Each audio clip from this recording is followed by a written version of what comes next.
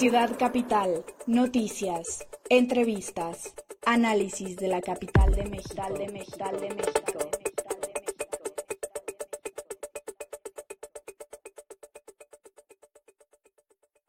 ¿Qué tal, amigos? Bienvenidos a una emisión más de Ciudad Capital. Les saluda Luis Velázquez. Como siempre me acompaña Alberto Cuenca, hoy Día del Maestro. Así es, Luis, felicidades a todos los que sean maestros y maestras. Pues arrancamos este programa con mucha información que ocurrió la semana anterior en el tema de la Constitución de la Ciudad de México, que siempre es un asunto que nos ocupa. Pues bueno, la bancada del PRD en la Asamblea del Constituyente acudió a la Suprema Corte de Justicia a presentar un recurso llamado Amicus Curiae, amigos de la Corte, en donde pues externa sus razones por qué la Constitución de la Ciudad de México no se contrapone a la Constitución Federal. También en este tema de la Constitución, pues la Corte, la segunda sala de la Corte, resolvió que la Asamblea Constituyente y particularmente su presidente Alejandro Encinas son autoridad reconocida para defender la Constitución de la ciudad, pero solo en las 3 controversias constitucionales que existen. De las total de 7 impugnaciones, solo es válido la autoridad de la Asamblea Constituyente reconocida para atacar la controversia presentada por la Presidencia de la República, por el Senado de la República y por el Tribunal Superior de Justicia, nada más. Y pues bueno, ahí ya empiezan a surgir dudas de qué limitado va a ser la defensa de la Asamblea Constituyente. Por el otro lado, pues no pudimos transmitirlo en el programa anterior, pero se los habíamos quedado de ver. En este programa pues vamos a tratar una entrevista que le hicimos a Jorge Fernando Negrete.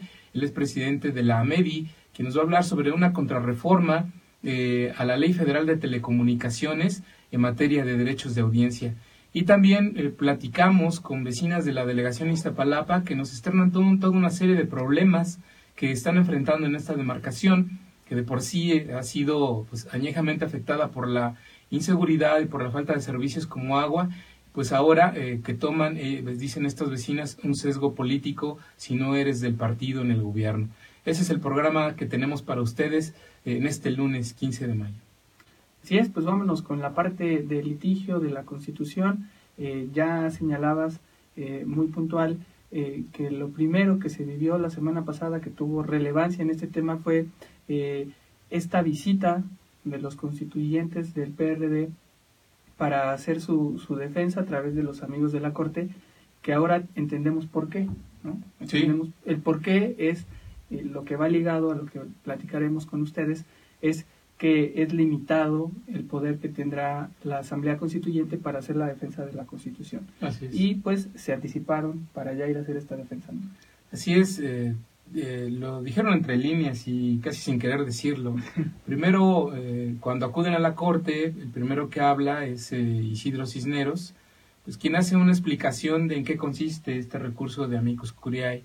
Vayamos con Isidro Cisneros, que hace una exposición bastante detallada de los argumentos que utilizan respecto a qué es lo que ellos están defendiendo y contra qué. La entrega de un Amicus Curiae, que es una herramienta que prevé el derecho internacional de los derechos humanos para defender todos los aspectos que tienen que ver con la progresividad de los derechos en la Ciudad de México. Es una herramienta para la protección y respeto de los derechos humanos y la hemos presentado hoy para ayudar al Pleno de la Suprema Corte de Justicia con razonamientos, jurisprudencia, con opiniones incluso de orden jurídico y filosófico que respaldan las modificaciones que presentamos para hacer los derechos humanos en la Ciudad de México una cuestión real y exigible. El amigo del tribunal que se ha asignado hoy es de gran importancia en el debate jurisdiccional porque ayuda a elevar la calidad de la discusión, hace más transparente la resolución de los jueces e introduce nuevas reflexiones jurídicas y antecedentes jurisdiccionales.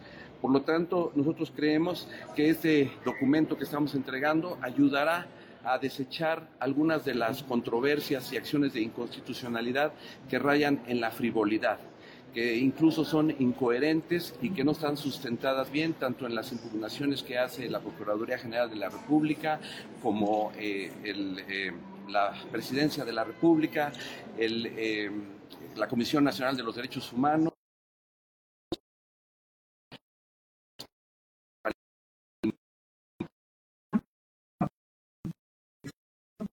Cisneros, a mí en lo particular me Me da gusto que sea Isidro Cisneros quien esté ahí al frente también de la defensa, porque es un hombre que vimos que llegó a la Asamblea Constituyente a asumir su verdadero papel de constituyente, a debatir temas no solo con la agenda del PRD, sino temas que eran relevantes para la ciudad, y creo que en esa tesitura estará esta argumentación en la Corte. Sí, además con toda una experiencia, ¿no? Como haber sido consejero presidente del Instituto Electoral, tiene demasiada experiencia en ese ramo, ¿no? Claro.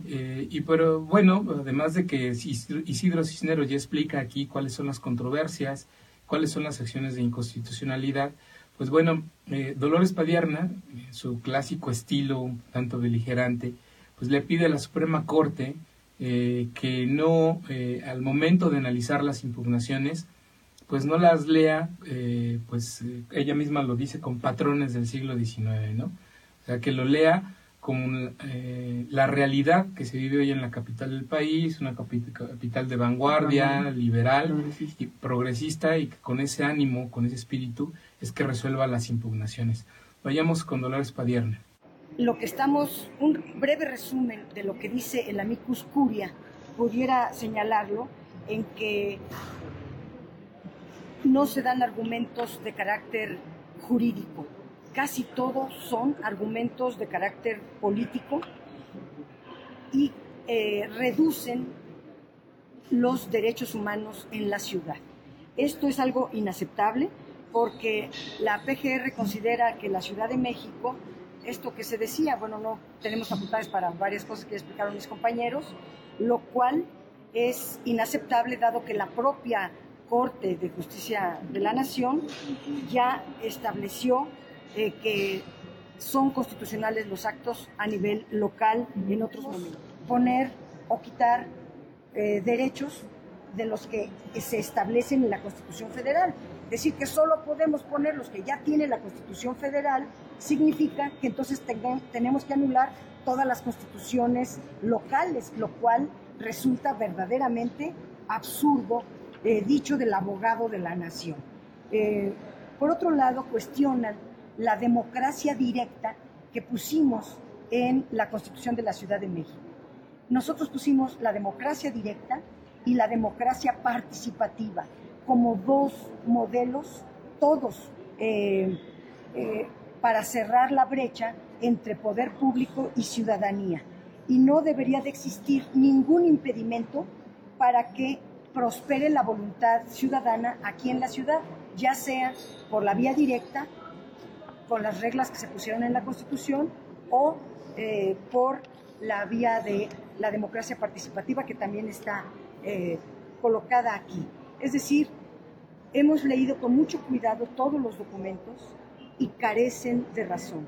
Y estamos aquí para decirle a la Corte que no lea la Constitución de la Ciudad de México con patrones arcaicos propios del siglo XIX, porque esta Constitución es progresista, es para el siglo XXI y es de avanzada. No quieran encajonar a la Ciudad de México en parámetros que ya no son vigentes en México. Fueron las palabras de Dolores Padierna, que hace ella esta defensa también como coordinadora del grupo parlamentario del PRD en la Asamblea Constituyente.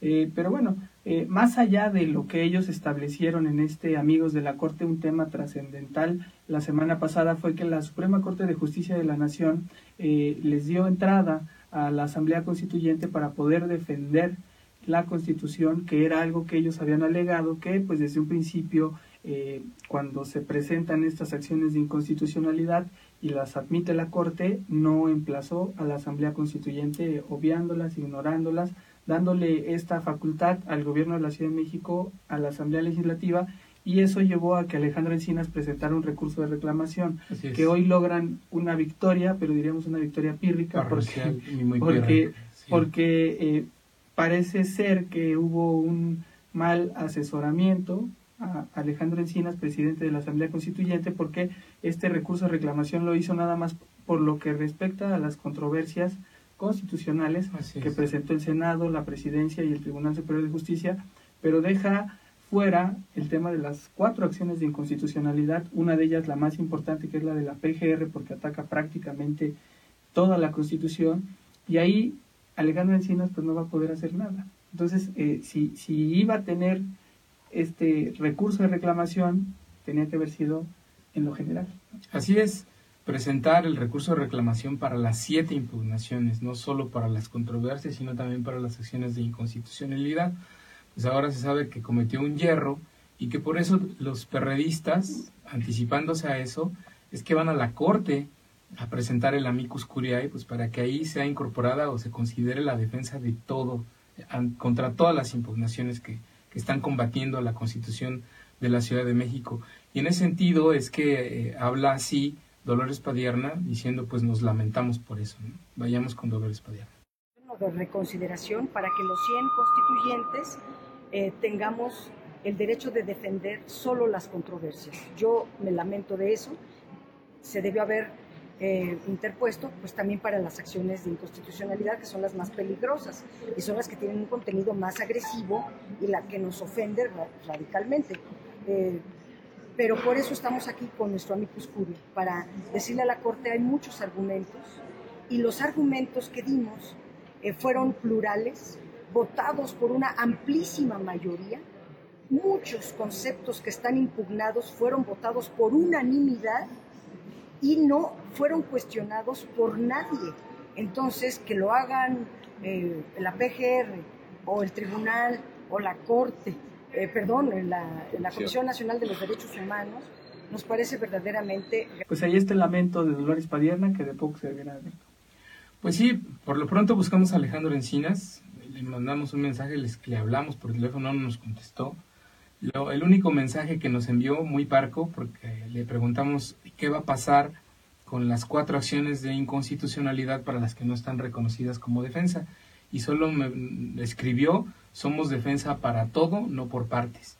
Pero pues bueno, la verdad es que no se justifica aún así con esas palabras de Alejandro Encinas, por el hecho pues de que la Corte los está reconociendo solo en partes, no en todo, ¿no?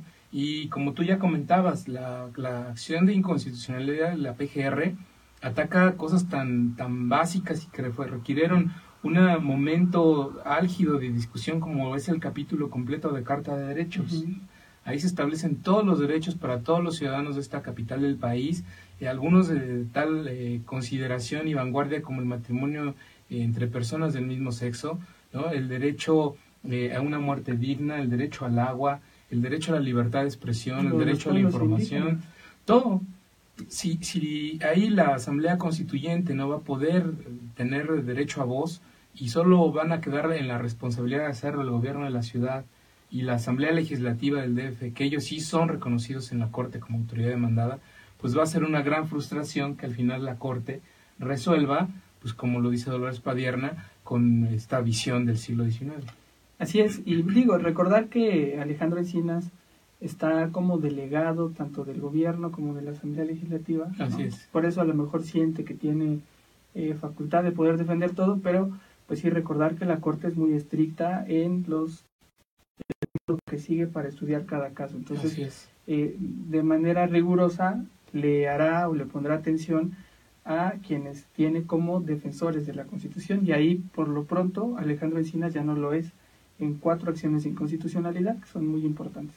Pero bueno, ahí dejamos el tema de la Constitución, que será ya parte de este litigio. Ya se completó la primera fase donde ya se presentaron las acciones, las controversias y los alegatos. Ya va a entrar el estudio y hay una ruta más clara para resolver lo que es la Constitución. Pero vamos a otros temas que pues hay de política en la ciudad, como todo lo electoral. Política. Ciudad capital. ¿Cómo lo ves, Alberto? Ahí ya hay mucha,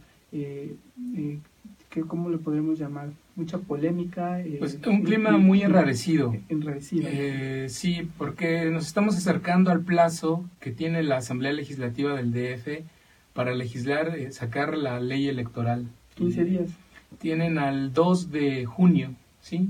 Un poquito más 17, de 15 días. 17 días. Al 2 de junio para que se promulgue, para que se promulgue la legislación electoral que va a regir los comicios del 2018, en donde se eligen jefe de gobierno, se eligen a los integrantes de lo que va a ser el nuevo Congreso de la Ciudad de México en sustitución de la Asamblea Legislativa del DF, Alcalde. y a los 16 alcaldes que van a sustituir a los actuales jefes delegacionales, más los 10 concejales que van a acompañar a cada uno de esos alcaldes.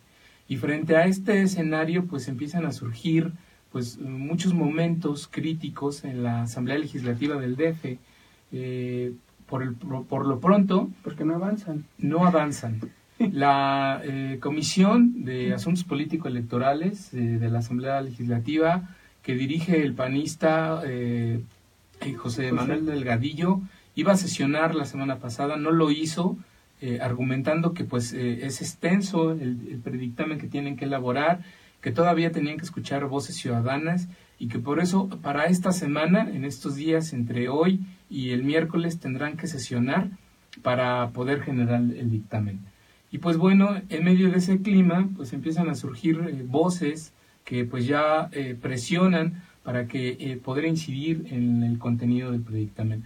El viernes pasado hubo una mesa de análisis convocada por el diputado José Encarnación Alfaro, él es legislador del PRI, en donde recibió organizaciones ciudadanas. Presidente de la reforma. Presidente de la Comisión Especial, Comisión Especial de la Reforma Política del DF, una comisión pues que ya debería desaparecer porque Aunque, no tenía razón de ser sí, ya. Aunque lo han dejado fuera, él siempre trata de meterse en Así es, con cierto buen resultado. Ajá.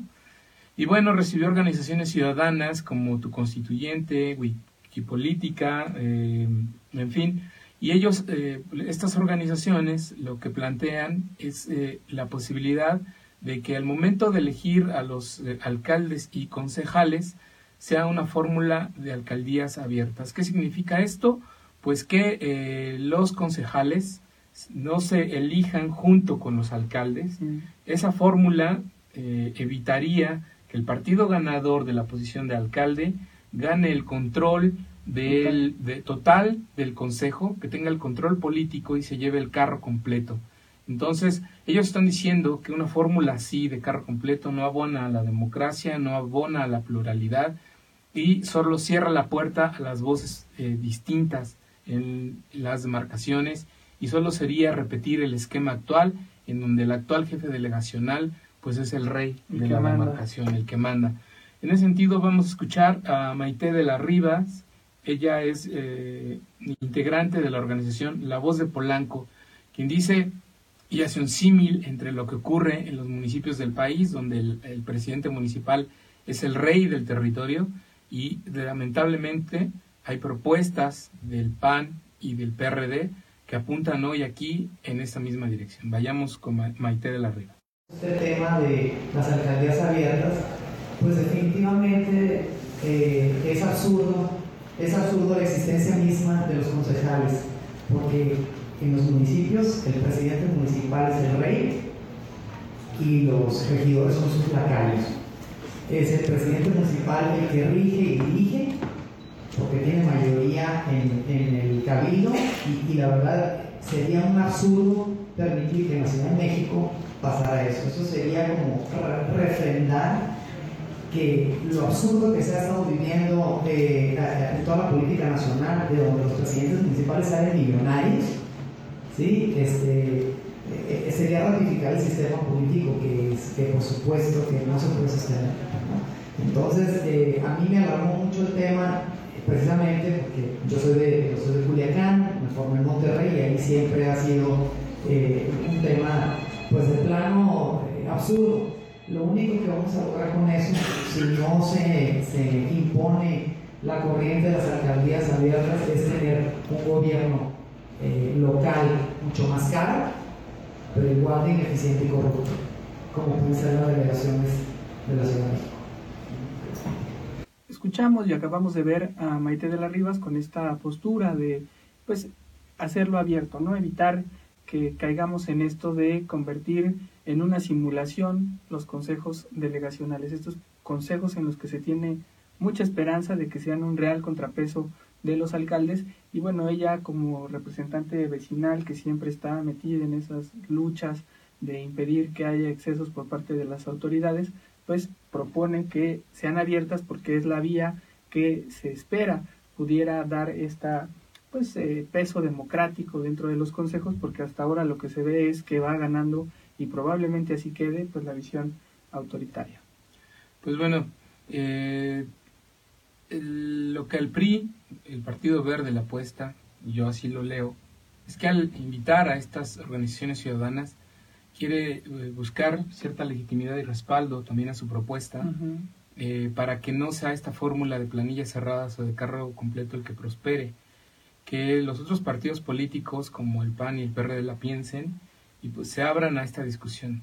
Comentarle a los amigos que, para poner un poco en contexto esta situación, porque es un tema complicado, es un tema que va a requerir para los especialistas mucha ingeniería electoral, porque comentarles, todo esto de la elección de alcaldes con 10 concejales viene en la Constitución de la Ciudad de México. Establece que para la elección de 2018 en cada demarcación el Consejo de las Alcaldías se integrará con 10 concejales, 6 de los cuales llegarán por el voto directo de los ciudadanos y los otros 4 por la vía plurinominal. De los 6 que se van a elegir por la vía uninominal, es decir, por el voto directo, cada uno de ellos debe representar a una circunscripción dentro del territorio de la propia alcaldía.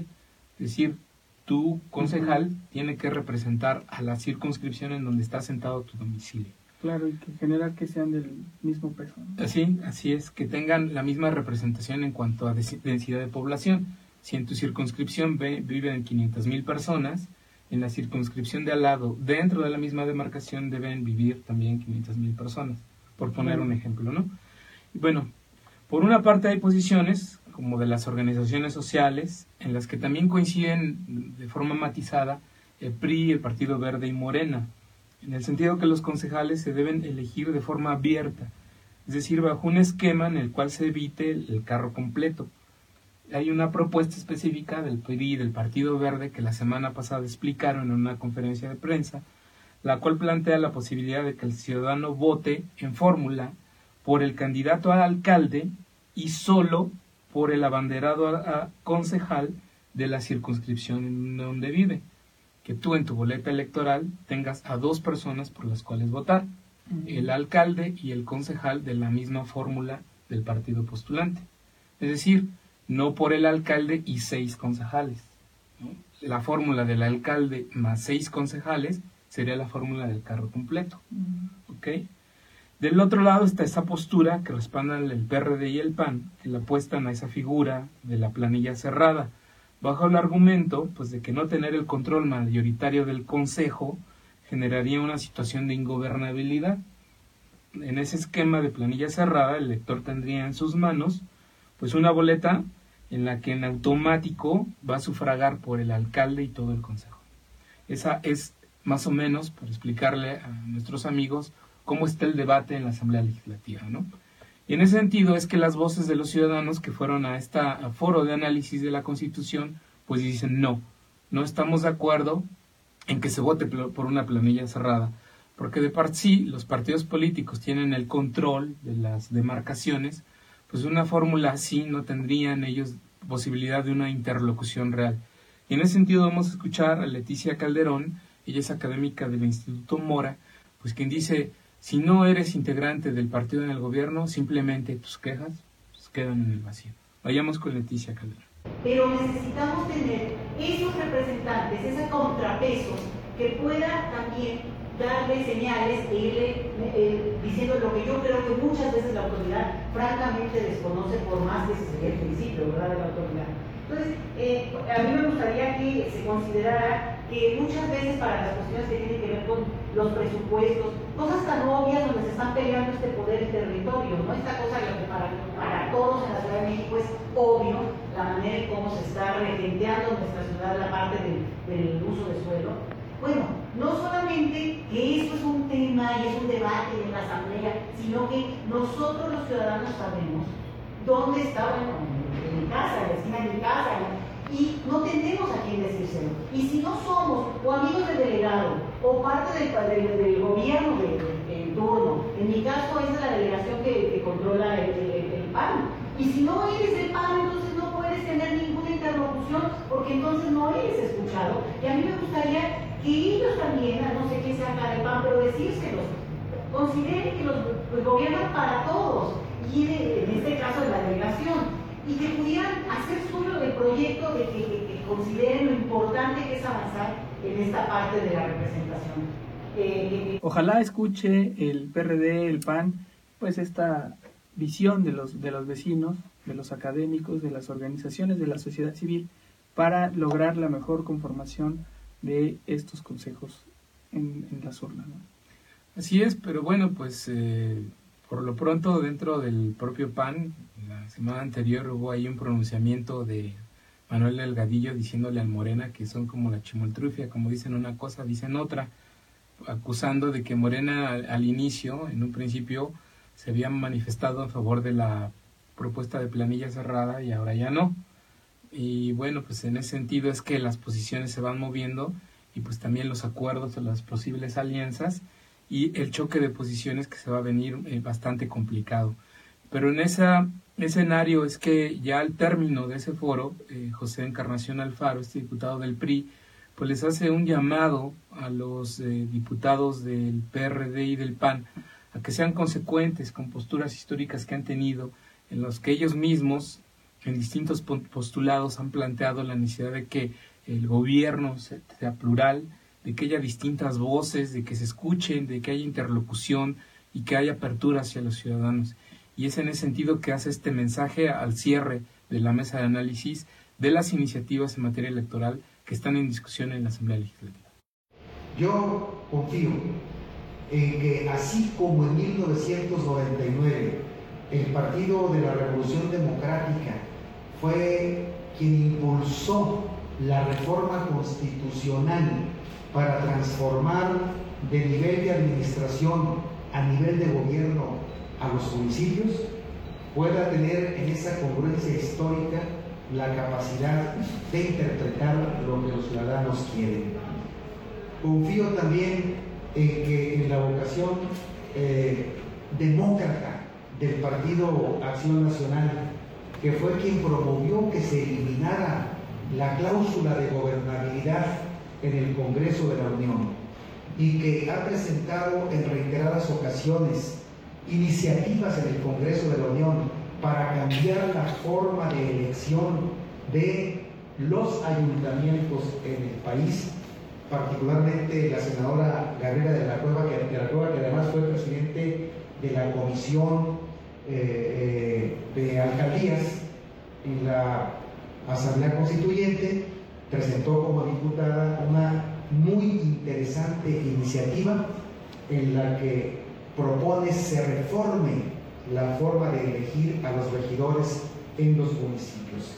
Confiamos pues en que en el debate al interior de estos dos partidos nos permita llegar a la dictaminación con una propuesta que nos pueda sumar a todos, así como nos sumamos en la ley de alcaldías, que nos sume a todos en una forma de elección de las alcaldías que responda a lo que los ciudadanos quieren y que no sea solo expresión del interés político de grupos o de partidos políticos. Qué paradoja, Alberto, ¿no? Que sea el PRI quien Sí. que sea el PRI el que esté pidiendo democracia, ¿no? Sí. En la ciudad, que Sí. le esté pidiendo a Morena, al PRD que sean democráticos, ¿no? Es una señal del fin de los tiempos. Sí. Es solo en la Ciudad de México, ¿no? Sí, Que pasen ese tipo de cosas. Y bueno, en ese tipo de cosas de solo en la Ciudad de México, pues Ricardo Monreal de Morena, que está muy enfilado, muy encarrerado por la jefatura de gobierno desde Morena, pues está coqueteando con el candidato presidencial del PRD, o bueno, de la otra parte de la izquierda, ¿no? Así es, con Miguel Ángel Mancera. Un poco raro, ¿no? Se le has dado muchas lecturas a este guiño. Fue un evento... Que ya es como el tercero, porque lleva muchos, ¿no? Sí, lleva varios, pero este fue el que más sonó, Uh-huh. porque como fue más directo, ¿no? Además, se da en la coyuntura del llamado de Andrés, ¿no? Que también Andrés había manifestado, o sea, para señalar otra vez en estas cuestiones de incongruencias, pues hace apenas unos meses Andrés Manuel decía que el PRD es una bola de bandidos corruptos que tienen que estar fuera, ¿no? Y hacía esta lógica de PRI, PAN, PRD son lo mismo, ellos son los corruptos, están dentro de la mafia del poder. Pero les hacen y ahora llamado, ¿no? los manda a llamar, ¿no? Los manda a llamar a que hagan alianza y que lo decidan ya, o si no, ya no. O si no, ya no. ¿No? Pero bueno, fue en un evento para inaugurar un campamento de trabajadores del gobierno en la ciudad, en donde Ricardo Monreal pues le hace este guiño al jefe de gobierno diciéndole que usted representa una posición progresista dentro de las izquierdas, pues que tendríamos que tomar en cuenta, ¿no? Y pues algunos dicen que la respuesta del jefe de gobierno pues fue simplemente de cortesía, de decir que ellos efectivamente él ha estado pugnando pues por un proyecto en el que quepan todas las personas, pero que cuando habla de su proyecto lo hace diferenciándolo el proyecto de Andrés Manuel López Obrador, ¿no? Y pues bueno, en ese sentido hubo reacciones en la Asamblea Legislativa del DF, como la de Leonel Luna. Leonel Luna, presidente de la Comisión de Gobierno del órgano legislativo, de plano minimiza ese pues eventual guiño de Monreal a Mancera, diciéndole que pues simplemente son parte de las relaciones que tienen como en su carácter administrativo por ser de los distintos niveles de gobierno de la capital del país, ¿no? Vayamos con Leonel Luna, quien hace estos argumentos, pues casi le faltó decir, ¿y eso qué? Vayamos con Leonel Luna. Fundamentalmente porque estamos hablando de la relación y coordinación que debe existir y existe entre el gobierno de la ciudad y un gobierno delegacional. Yo lo veo de esa manera, ¿no? Se da pues en el marco de la generación de política pública del gobierno de la ciudad conjuntamente con el gobierno delegacional. Pero son nada más acercamiento político que administrativo, ¿no? Pues es un acercamiento administrativo y además político.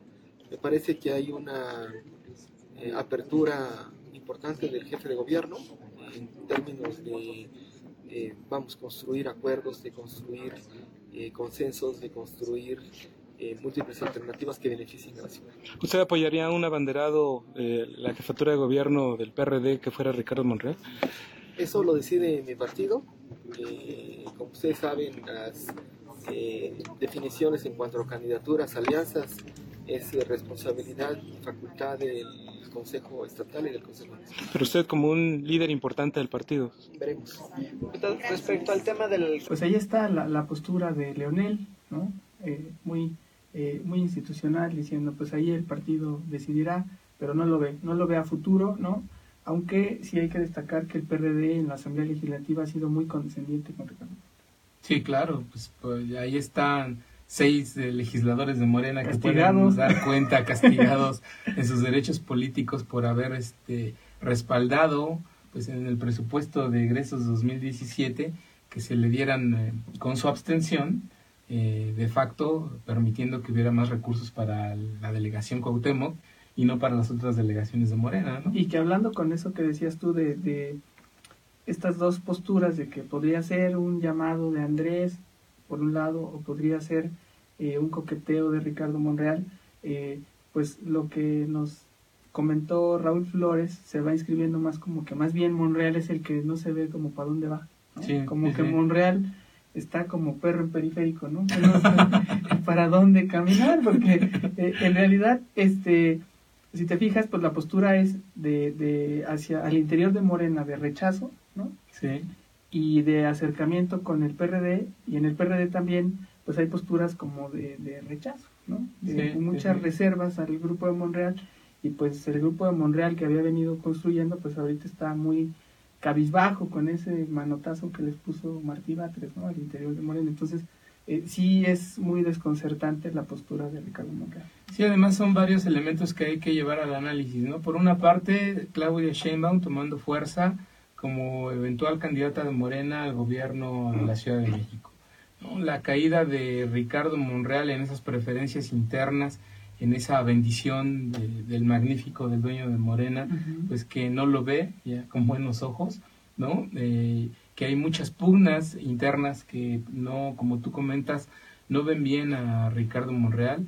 Y por otra parte, esta guiño que él mismo le hace al jefe de gobierno, pues que algunos interpretan como un guiño propio, diciéndole acéptame, o por otro como un guiño invitándolo a colaborar al proyecto de Andrés Manuel López Obrador. Para ser ¿no? él el que se ponga la estrellita. Así es. Yo fui el factor de unidad. Y hay quienes dicen pues que no se la creen y que de plano Ricardo Monreal pues es un oportunista que pues solo quiere estar cerca del brillo del jefe de gobierno para ver qué saca. Y uno de esos que se va con todo contra Monreal es el presidente del PRD en la Ciudad de México, Raúl Flores, pues quien hace toda esta exposición de que Ricardo Monreal lo único que está buscando es oportunidades. Vayamos con Raúl Flores. PRD no le puede abrir las puertas al escándalo, no le puede abrir las puertas al dinero sucio, no le puede abrir las puertas a una historia tan oscura y tan desasiada como la de Monreal. O sea, caeríamos en aquello de lo que estamos huyendo. Pues y ahorita justo el tema de la propia Delfín en el Estado de México es de dónde proviene su cacique político, ¿no? Ya Monreal decidió que está con Andrés Manuel y así sea en esta condición de paria interno de Morena, pues ni modo, pues tiene que aguantarse ahí, porque de otra forma no creo, pero además conociendo a Andrés Manuel, pues Monreal siempre tendrá un lugar ahí en tanto tenga puestos y dinero, ¿no? Y recursos. O sea, Monreal tiene asegurado su espacio con Andrés Manuel, teniendo esta condición de tener un cargo público y de tener cómo llegarle recursos a Andrés Manuel, y eso siempre será un valor. Pues es el cadeno de Andrés Manuel aquí en la Ciudad de México. Recomendarle al doctor Mancera que ni manche su plumaje, porque esto no reporta en nada positivo, y nada más hay que ver las críticas de los habitantes de la delegación Cuauhtémoc para darnos cuenta pues de que de verdad es poco rentable. Lo que puede significar una figura inflada no fue un acercamiento político propiamente. Se ve que ahí Monreal quiso aprovechar el momento para posicionar, dada su condición ahorita de paria en Morena, ¿no? Con todos sus diputados suspendidos, y bueno, pues ya está queriendo pues ahora tener un poco del brillo político que le puede dar este acercamiento supuesto, el oportunismo de hacer esto frente al doctor Mancera, pero realmente el doctor está cumpliendo una función institucional. Él no está metido en las reyertas entre partidos, entiendo, aunque evidentemente ha dicho, y ustedes lo han registrado así, pues que no tiene la intención de aliarse con López Obrador, pues sobre todo a raíz de todos los ataques que ha venido sufriendo por parte de Morena. Pues en un tono muy duro el de Raúl Flores, ¿no? De rechazo a Ricardo Monreal. Él siempre ha estado confrontado con Ricardo Monreal, con Morena, Raúl Flores, y bueno, como él dice, pues no vemos congruente que se pudiera dar esta unidad cuando Morena es el primer partido no solo de oposición, sino de golpeteo político al jefe de gobierno y al proyecto del PRD. Entonces él sí lo ve como pues un peligro y muy lejano. Pero bueno, esa historia todavía seguirá dando, porque ya conforme se va acercando octubre de 2017, para ya iniciar el año electoral de 2018, pues se van moviendo las piezas, ¿no? Estos escenarios poco comunes, ¿no? De ver que los opositores buscan la unidad después de haberse estado atacando para conformar.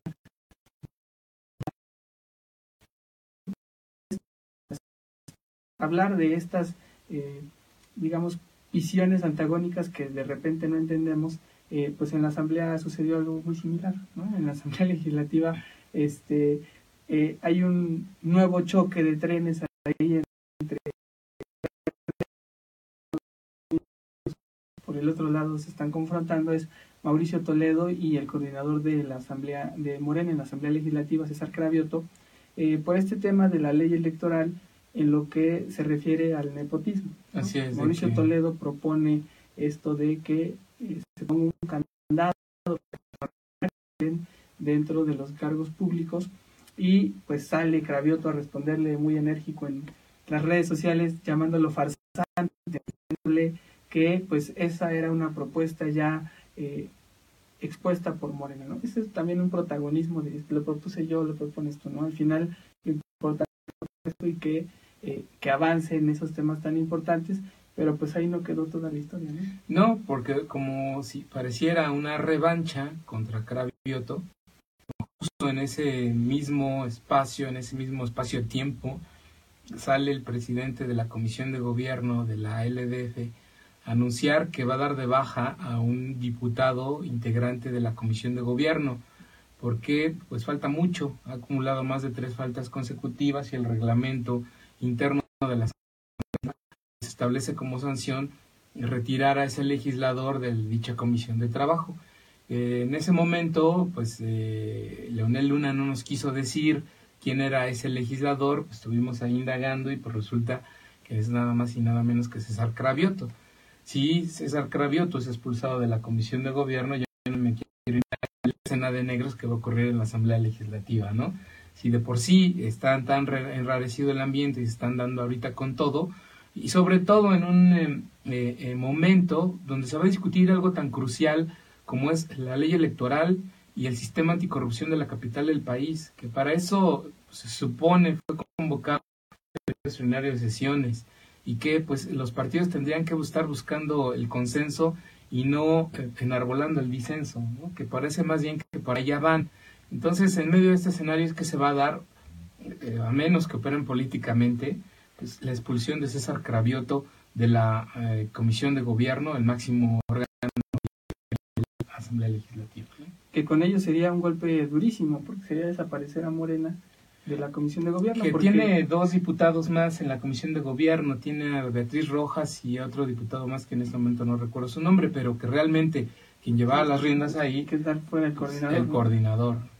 El coordinador, y sería un golpe muy duro. Vamos a ver si de veras el PRD asume esa postura. Se avienta, ¿no? La Que puntada. A veces son amagos, ¿no? Digo, llevamos desde que inició la legislatura a la fecha diciendo a todos los diputados de Morena de las comisiones en las cuales están inscritos, pero no participan, ¿no? Y solo ha habido una comisión, la de normatividad, que encabeza Juan Manuel Ballesteros, es el único que ha dicho: aquí ya cumplieron sus 3 faltas, señores, se me van de la comisión. Es la única, y los demás pues ahí siguen en amagos, ¿no? Pero ya deberían de dejar de hacer sus rounds de sombra y ya, pues de una vez. Bueno, pues así la política en la Ciudad de México. Vámonos con la entrevista que tenemos preparada esta semana. Entrevista. Ciudad Capital. ¿Qué tal, amigos? Gracias. En CDMX Radio, en Ciudad Capital.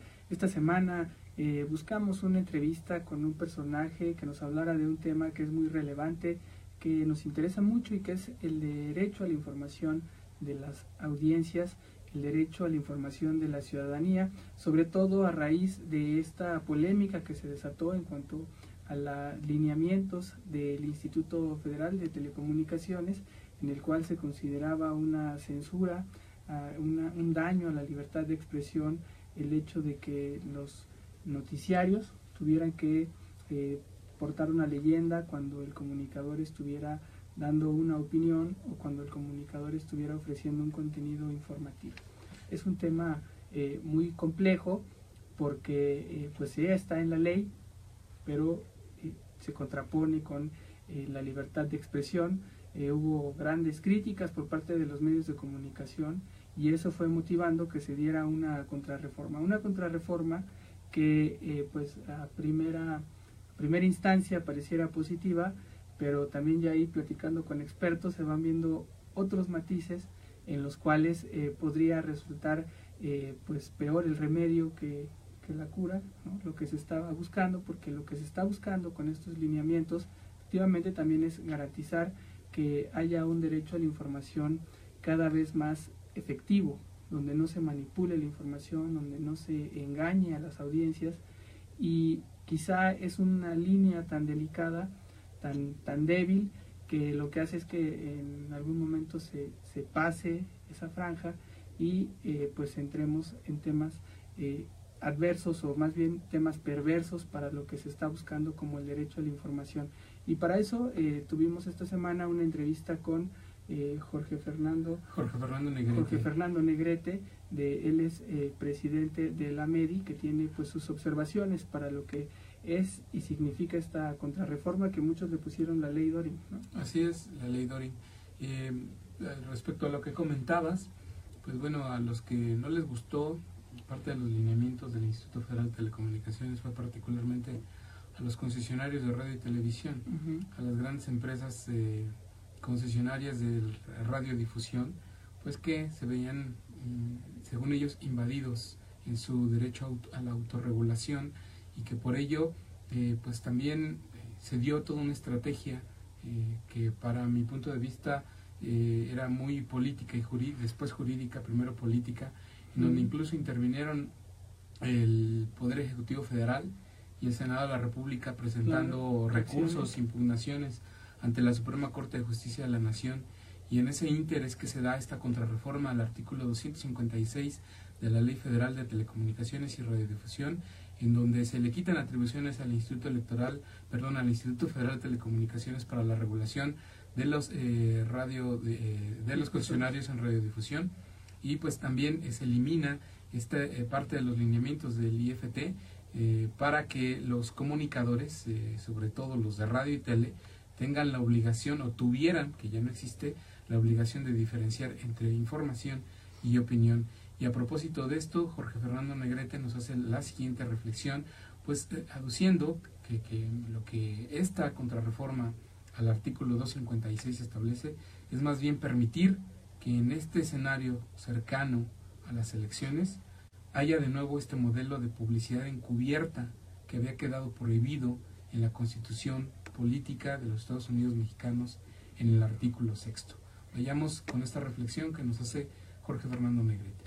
Lo que se quiere es que se regrese al modelo en el cual los comentarios editoriales de buena parte de muchos periodistas o muchos trabajos supuestamente informativos realizados por los concesionarios de la industria de la radiodifusión puedan ser pagados por los partidos políticos.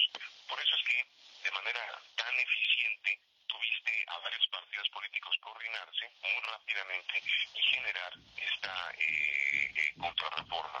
Lo que AMEDI hizo muy rápido es denunciar y demostrar que lo que se quería en realidad era de una prohibición que está en la Constitución, específicamente en el artículo 6, inciso B, párrafo 4, que prohíbe específicamente la venta de publicidad encubierta, ¿no? Y que viene además ratificado esto en la ley. Si suceda lo que está haciendo esta reforma que Federico Dorin y Lía Limón están encabezando en la Cámara, es que se le dé la vuelta a la Constitución y a la ley para que sean los concesionarios directamente quienes puedan hacer este negocio sin supervisión de ninguna autoridad competente.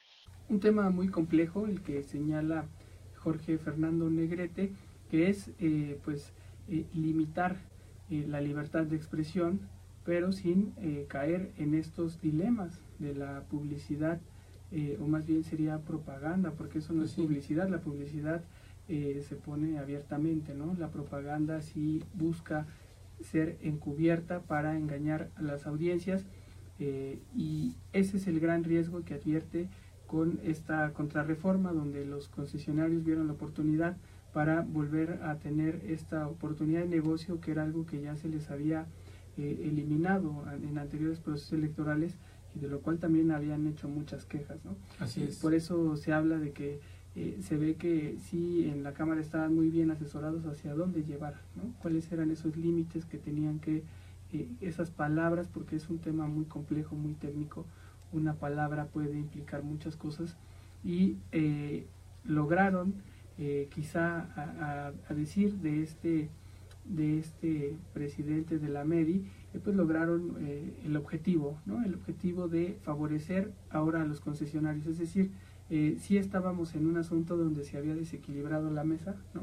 Porque estábamos ante un posible acto de censura, pero ahora se desequilibra otra vez para dejarlo en un tema que pudiera generar ganancias para los medios y, por otro lado, pues también para los partidos políticos. Así es una jugada perversa en donde quienes salen ganando son los concesionarios de radio y televisión y al mismo tiempo los partidos políticos, desde el punto de vista de Jorge Fernando Negrete.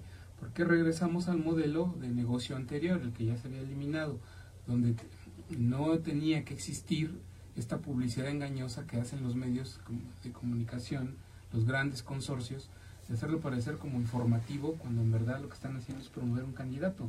Eso lo vimos en sexenios anteriores de manera muy repetida, y lo que está diciendo Jorge Fernando Negrete es que con miras al 2018 quieren recuperar esa forma de engañar a la ciudadanía, a las audiencias, haciéndoles pasar una propaganda electoral como si fuera un reportaje o una información dura cuando no lo es. Y entonces él lo que está diciendo pues es que esta reforma a la Ley Federal de Telecomunicaciones es una reforma con carácter eminentemente electoral, y que además de que es una reforma con carácter electoral engañosa, lo que está poniendo de por medio es la libertad de expresión de los concesionarios contra la libertad de expresión de los ciudadanos. Y es ahí donde hay una pugna muy fuerte sobre el tema, y pues que siempre, como tú decías, la balanza nunca queda equilibrada, siempre queda cargada a favor de un lado o del otro, y donde siempre salen bailando pues, las audiencias, en este caso la ciudadanía. Vayamos con Jorge Fernando Negrete en esta reflexión de pues que él lo ve. Los concesionarios tienen derecho a vender toda la publicidad que quieran en los términos de la ley, e incluso pueden vender reportajes si indican que eso es un reportaje pagado. Y tiene que decir lo que es un reportaje pagado. Lo que no se puede es engañar a las personas, porque aquí viene la otra parte. Es el derecho de los ciudadanos a recibir información veraz y oportuna. Y lo veraz quiere decir que se sepa que esa información es cierta y no pagada. Tú como el derecho a la información, en materia de comunicación, los derechos en materia de comunicación, los derechos en materia de libertad comunicativa son varios, pero en este caso la libertad de expresión, que es una de ellas, es un derecho que no es un derecho absoluto. Y en este caso, el derecho absoluto tiene una restricción, que es el derecho a la información que tenemos, es decir, a que nosotros como ciudadanos podamos recibir esta información veraz y oportuna. Entonces, hay una desproporción a la hora de manejar el concepto de derechos fundamentales. Yo le llamé el ataque de los sofistas. En este caso, la diputada Limón y Doring, con una impecable argumentación jurídica en la exposición de la iniciativa y una impecable argumentación en la tribuna, defienden la libertad de expresión, concluyendo exactamente una agresión a la libertad de expresión, es decir, usando algunos de los mejores recursos, sentencias internacionales, jurisprudencia en materia de libertad de expresión, sustentan lo contrario. Deberían haber concluido exactamente que no tenían la razón, porque lo que están defendiendo a ultranza es la libertad de expresión, el ejercicio y la defensa de la libertad de expresión de los concesionarios en contra de los ciudadanos. Digo que es un tema de proporcionalidad, es un abuso y un ataque al ejercicio del derecho a la información de los ciudadanos. Ese es el señalamiento que hace Jorge Fernando Negrete, presidente de la MEDI. Dice, estamos ante una contrarreforma electoral. Ese es el gran riesgo, ya lo estaremos viviendo en 2018, si es que esto se da de esa manera. Suponemos que pues ahora no habrá críticas por parte de los concesionarios, porque se acomoda el balón a su favor en un momento esperado, que es de cara a las elecciones presidenciales de 2018. Entonces es un grave riesgo que pues advertimos desde ahora, que está ahí en esta contrarreforma, que como decíamos era algo que se esperaba fuera positivo, pero siempre, como dices, Alberto, el diablo está en los detalles. Así es, comentar, tú lo decías al principio de este segmento, de esta información, de esta entrevista, que pues le pusieron los adversarios la ley Doring. ¿Por qué lo ponen así? Pues porque Federico Doring, diputado federal del PAN, junto con Lía Limón, la diputada federal del Partido Verde, fueron los promotores de esta contrarreforma al artículo 256, que se contrapone a lo que establece el artículo 6º de la Constitución Federal, que pues prohíbe la publicidad encubierta. Pero bueno, independientemente de ello, comentarles, amigos, que durante la discusión de este tema en la Cámara de Diputados, cuando se presenta el dictamen, Lía Limón lo que destaca es que con esta reforma se precisan las facultades del IFT y se evita la imposición de sanciones carentes de sustento legal. Según ella, se garantiza la libertad editorial, programática y de expresión de los medios de comunicación. Lía Limón también dijo en tribuna, cuando este tema se discutió, ya en el final, en el cierre del periodo ordinario de sesiones de abril, que se refrenda el principio de autorregulación en materia de derechos de las audiencias, de respeto a la libertad de los concesionarios para emitir su código de ética y de nombrar a su defensor de las audiencias, aunque ahí el asunto es que este defensor de las audiencias no va a tener la obligación de reportarle nada al Instituto Federal de Telecomunicaciones, que es parte del quid del asunto. Antes de esta contrarreforma, el Instituto Federal de Telecomunicaciones tenía atribuciones para vigilar a estos defensores de las audiencias. Ahora el defensor de las audiencias se puede ir por su cuenta haciendo lo que le plazca para calificar o no los contenidos de una radiodifusor sin que pueda intervenir el Instituto Federal de Telecomunicaciones. Y bueno, comentar que este decreto de reforma a la Ley Federal de Telecomunicaciones ya pasó al Senado de la República a manera de minuta y ahora está en la cancha de los senadores, pues avalar o echar atrás esta reforma. Hay en el Senado de la República un ambiente en donde hablan de periodo extraordinario de sesiones para discutir la Ley de Seguridad Interior y podría entrar en este extraordinario la contrarreforma a la Ley Federal de Telecomunicaciones. Esperemos los tiempos. Jorge Fernando Negrete nos decía que pues si en algún momento el Senado también avala lo que ya aprobaron los diputados, ellos estarían viendo la manera de irse a tribunales para tirar dicha contrarreforma. Pues ahí está el tema. Viene todavía una larga batalla en el Senado. Esperemos que gane la libertad de expresión, que gane el derecho a las audiencias y al derecho a la información de los ciudadanos y no se dé este paso perverso que ya advierten desde la AMEDI. Esto fue la entrevista en Ciudad Capital. Vámonos a sustentabilidad, que tenemos algunos temas y denuncias de vecinos de la capital del país. Sustentabilidad. Ciudad Capital. Ya estamos en sustentabilidad. Esta semana pues nos dimos a la tarea de platicar con vecinos de la Ciudad de México, de la zona oriente, esa zona olvidada de la capital del país, que lleva muchos años o todo el tiempo, digamos, en una situación complicada porque pues los vecinos viven diariamente, empezando por el tema de la falta de un servicio tan importante como lo es el agua, y también ya con problemas que se han venido sumando después de que Iztapalapa durante muchos años había logrado ir saliendo adelante, ¿no? Temas, incluso en el tema de la misma agua, el tema de la seguridad, hoy vuelve a ser un foco de inseguridad Iztapalapa. Se empiezan a ver ya conflictos muy graves en materia de inseguridad y también agudizándose este problema del agua, y además con pues una pugna política que hay en Iztapalapa, ¿no? Como no se había visto en muchos años en Iztapalapa, que es gobernada por el PRD y que pues siempre ha tenido muchos liderazgos, porque es una delegación que está dividida en 8 distritos federales y tiene también 4 distritos locales, lo cual pues hace muy amplio el espectro de liderazgos políticos. Es una delegación muy grande con 2 millones de habitantes, entonces siempre ha habido muchos liderazgos, pero el factor común que siempre se había vivido era que estos grupos se aliaban en torno al delegado en turno, y eso generaba pues un clima de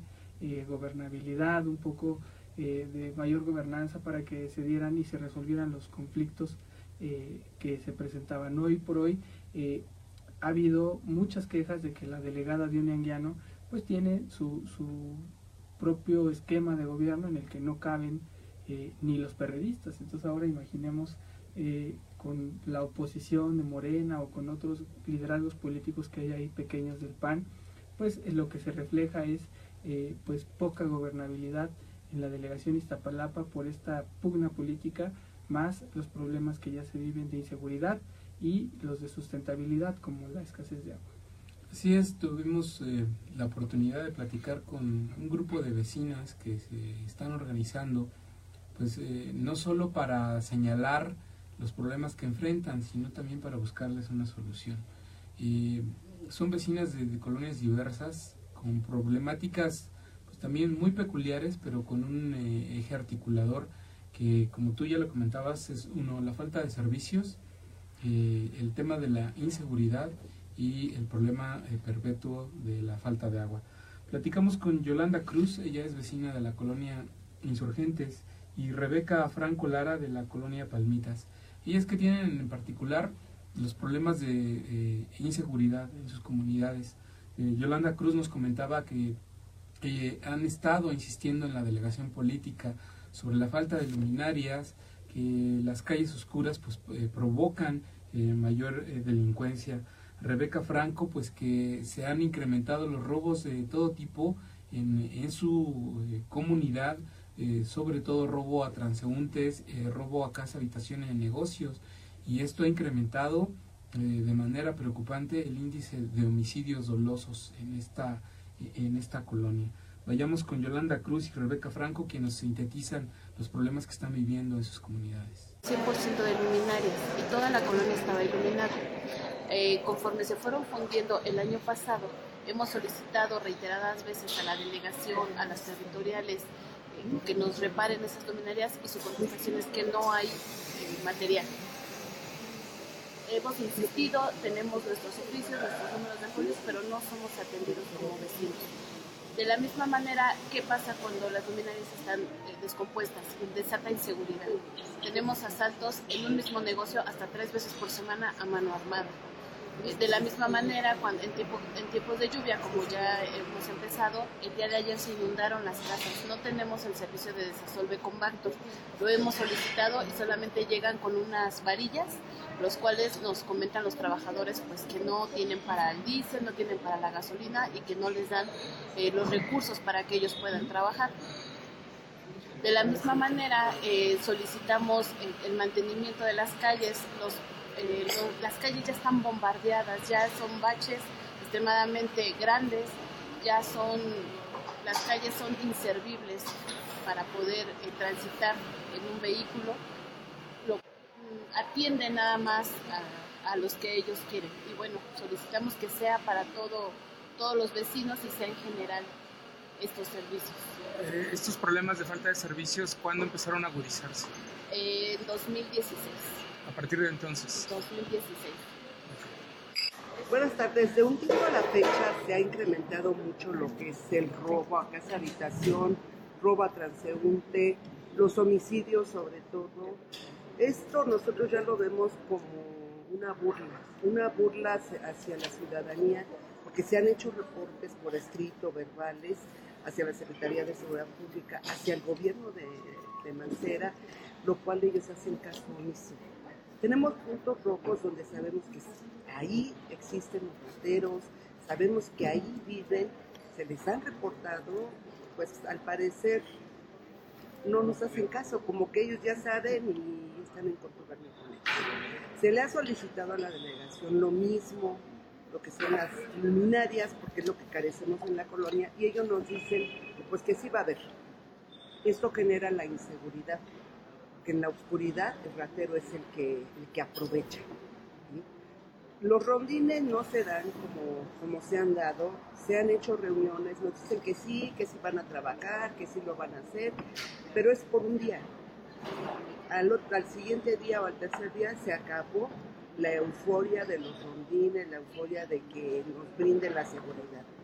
Hay vecinos que cuentan con cámaras y tienen ellos los videos con las caras de los rateros. Los tiene la Procuraduría, los tiene el gobierno, pero no hacen nada. Entonces nosotros lo que estamos optando por hacer, nosotros mismos como vecinos, armarnos con palos, cuerdas, con lo que tengamos a la mano.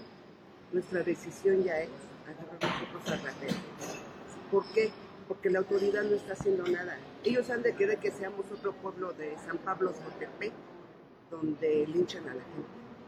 Entonces no se nos hace justo eso.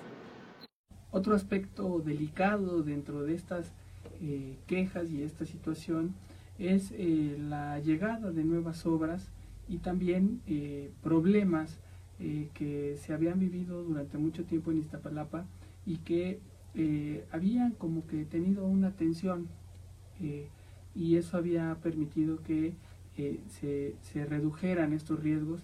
Me refiero a las grietas que se viven en Iztapalapa. Todavía le tocó, yo creo que hubo una tensión muy fuerte en Iztapalapa después del 2009, cuando un joven en el gobierno de Marcelo Ebrard se abrió una grieta enorme. ¿Y se lo tragó? Y se lo tragó la tierra. A partir de ahí se puso incluso el gobierno puso un centro de atención inmediato de grietas de protección civil en Iztapalapa, puso mayor atención, se destinaron muchos recursos en materia de desastres naturales para ir atendiendo el problema de las grietas, pero es un asunto que sigue creciendo en Iztapalapa, que no se va a detener porque pues el eje articulador es la falta de agua. Esta falta de agua, también esta extracción del agua en pozos sigue haciendo factible la generación de grietas, y hay muchas zonas en el oriente, en la parte también de ya que colinda con el Estado de México, donde el terreno se está agrietando, afectando muchas unidades habitacionales, muchas casas, y pues vivir con este riesgo y esta zozobra que representa el vivir bajo grietas y con todas estas además pues necesidades como la falta de agua.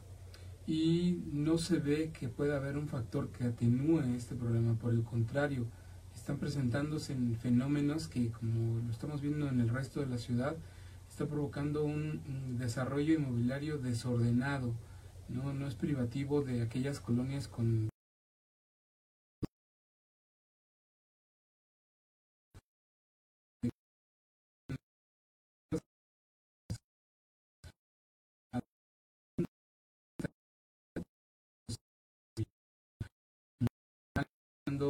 edificios de departamentos por doquier. También están surgiendo desarrollos inmobiliarios para centros comerciales como el CETRAM del Metro Constitución de 1917, y pues la pregunta es cómo se va a dotar de servicios a estos nuevos desarrollos cuando los vecinos que ya tienen ahí muchos años carecen de estos servicios tan básicos como el agua. Platicamos con Blanca Estela Flores de la colonia Los Ángeles, una colonia, una comunidad que está aledaña, o que más bien es parte de donde se va a construir el nuevo centro de transferencia modal del Metro Constitución, y pues la duda ahí es de ellos cómo les va a afectar en materia de servicios, ¿no? El abasto del vital líquido, en tema de drenaje, en tema de luz. Y por otra parte, platicamos con Guadalupe Rodríguez. Ella es vecina de la colonia La Era, en donde ella denuncia que se está construyendo una unidad habitacional cerca del cruce de Javier Rojo Gómez y la avenida Ermita Iztapalapa, una zona que ya tiene grietas desde hace muchos años, y sin embargo hace 2 años empezó a edificarse esta nueva unidad habitacional donde se espera que llegarán más de 1000 familias. Entonces la preocupación de los vecinos de la colonia La Era es de que pues con la llegada de más personas estas grietas puedan generar en su momento pues un desastre con pérdida de vidas, ¿no? Más allá de que solo les falte el agua, que sea el asunto de un desastre de protección civil, pues porque estas grietas están cada vez más grandes. Vayamos con Blanca Estela Flores y Guadalupe Rodríguez. De hecho, nosotros como vecinos nos empezamos a organizar ya desde el año pasado, buscando una solución. Acudimos a las autoridades, pero nunca la tuvimos. Fuimos directamente a la delegación buscando que nos dieran una explicación y conocer también el proyecto de La Era. De hecho, en Lucio Blanco 420 se inició una obra ahí, y nosotros pues no lo veíamos nada viable, toda vez que Iztapalapa está pues arriba de una zona de grietas, ¿no? Muchos sabemos de eso. En sí hay varios vecinos también de alrededor de la misma zona donde quieren ellos construir y están pretendiendo que han tenido que abandonar sus casas por la misma, ¿no? O sea, de que no hay las condiciones para que ellos sigan habitando ahí. O sea, las casas están cuarteadas, las casas tienen hoyos, están hasta ladeadas. Entonces, ahora, ¿cómo se les ocurre a ellos vivir en esa zona, ¿no? Y más edificios. Y después de que nosotros estuvimos empezando pues estas reuniones y demás, se empezaron a sumar otros vecinos y fue como acudimos a otras autoridades para que nos pudieran ayudar.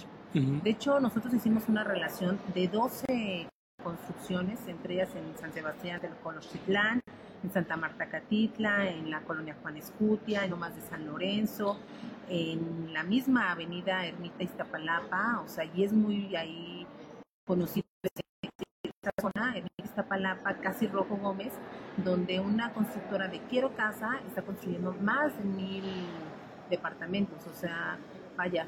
¿Y sobre una zona de grietas? O sea, están ahí, de hecho toda esa parte son grietas, todo, o sea, todo Iztapalapa, o sea, estamos arriba de una zona de grietas prácticamente, ¿no? Nosotros pedimos también a Protección Civil que nos proporcionara la información, que nos diera ese atlas de riesgo para nosotros también como vecinos conocer, porque no es viable esta situación. Aparte de todo, o sea, el problema que tenemos nosotros con el agua, o sea, que es fundamental. ¿Cómo es justamente ahorita la inversión pública que va a hacer el gobierno de la Ciudad de México en la construcción del famoso Museo del Papalote? Entonces nos venden como que esa zona se va a modernizar, va a haber un museo para nuestros niños. Yo creo que en sí un museo no es molestia que se construya. La molestia es que se construye en un espacio público en donde aún no tenemos claro quién va a administrar ese espacio. Es un espacio público, una inversión de recursos públicos y la falta de atención de servicios a la misma colonia. Paralelo a eso, esta falta de información que hemos tenido desde hace un año hasta apenas en este año, tendrá como un mes aproximadamente que nos abrieron unas mesas de trabajo en el gobierno central, donde en su momento pues pedimos varios vecinos, inclusive aquí están firmas de varios vecinos en una asamblea que hicimos ahí del CETRAN, porque se daban muchas versiones de varios partidos políticos. Y algo que nos enoja es que no nos invitan a todos los vecinos a esas reuniones de información que han dado diversos diputados. Ahí están las quejas y denuncias de los vecinos de Iztapalapa, donde dicen se está padeciendo mucha inseguridad, falta de agua y agudizándose estos problemas que nacen del desarrollo urbano, que no tiene quizá las especificaciones técnicas que se requerirían, lo que pide la normatividad para evitar que siga creciendo esta crisis en la Ciudad de México.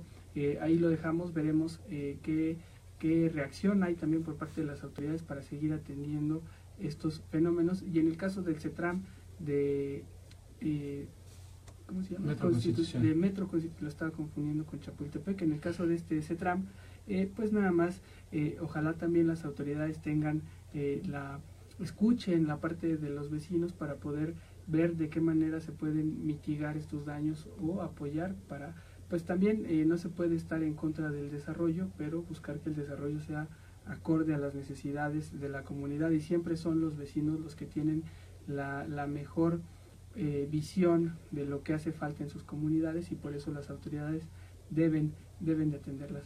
Esto fue Sustentabilidad. Vámonos con la agenda de esta semana en Ciudad Capital. Agenda. Ciudad Capital. Pues ya llegamos a la recta final de Ciudad Capital. Ahora vamos con lo que nos espera en la agenda esta semana, que pues está muy movida por lo que nos tiene en suspenso la Asamblea Legislativa con este periodo extraordinario permanente que cada semana sesiona para sacar algunas cosas que tenían olvidadas y que está ahí como bomba de tiempo, ¿no? Esperando a que se resuelva o se dictamine lo electoral. Lo electoral es lo que nos va a ocupar en esta semana. Mañana habrá sesión de este periodo extraordinario, como ya se los comentábamos, entre el lunes y miércoles, entre hoy lunes y el miércoles, se espera que haya reunión de la Comisión de Asuntos Político-Electorales, una reunión de trabajo muy esperada, donde se va a presentar ya el dictamen para su análisis y trámite al Pleno de la legislación electoral. Ahí hay un compromiso del presidente de la comisión, José Manuel Delgadillo, de hacerla abierta, de que puedan participar ahí para escuchar las deliberaciones todas las organizaciones ciudadanos interesados en el tema. Pues bueno, siguiendo con el tema de la Asamblea Legislativa, también se espera que pues pueda haber una sesión de trabajo de las comisiones de Administración Pública, de Administración y Procuración de Justicia y de Transparencia, para comenzar también el análisis de todo lo que es las leyes, las 11 leyes que integrarán el sistema anticorrupción local, y para lo cual ya se declararon en sesión permanente desde la semana pasada. Así es.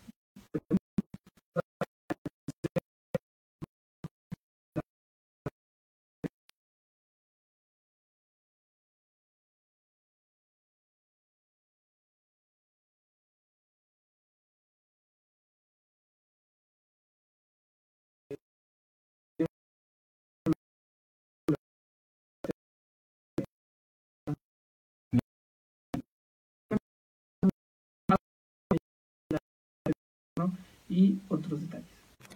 Hola amigos de Radio Capital, hola Luis, hola Alberto, les comento que para este martes 16 se espera que el jefe de gobierno de la Ciudad de México, Miguel Ángel Mancera, inaugura el foro Lo que no tenemos y necesitamos se llama Inclusión, donde están contemplados los retos de la agenda migratoria y de asilo en la Ciudad de México, esto en el Palacio del Ayuntamiento.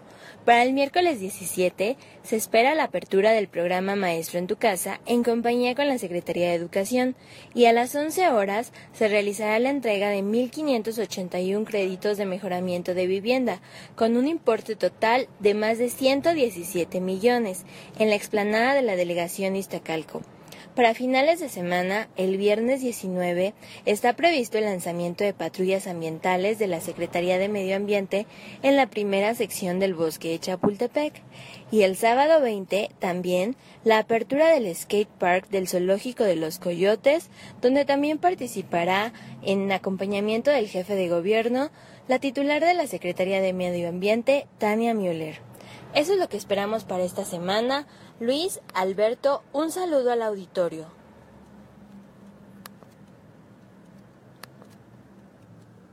Así llegamos al final de Ciudad Capital. Este 15 de mayo, Día del Maestro, tome sus precauciones. Hoy se prevén diversas manifestaciones, muchas de ellas a veces terminan con un saldo negativo. Un saldo negativo porque se meten los grupos anarquistas, y ahorita pues hay mucho fervor, muchos temas de incertidumbre, que también los movimientos como el de Ayotzinapa han estado pues muy agresivos, muy fuertes en la ciudad. Pues se espera que pueda haber un saldo negativo en este 15 de mayo, pero por lo pronto nosotros nos despedimos. Se despide Luis Velázquez, y un saludo a todos los maestros que también nos escuchan en Ciudad Capital.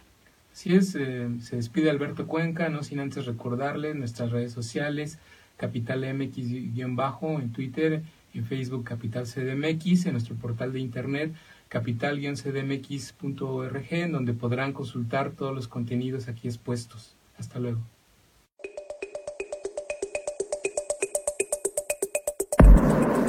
Ciudad Capital, noticias, entrevistas, análisis de la capital de México.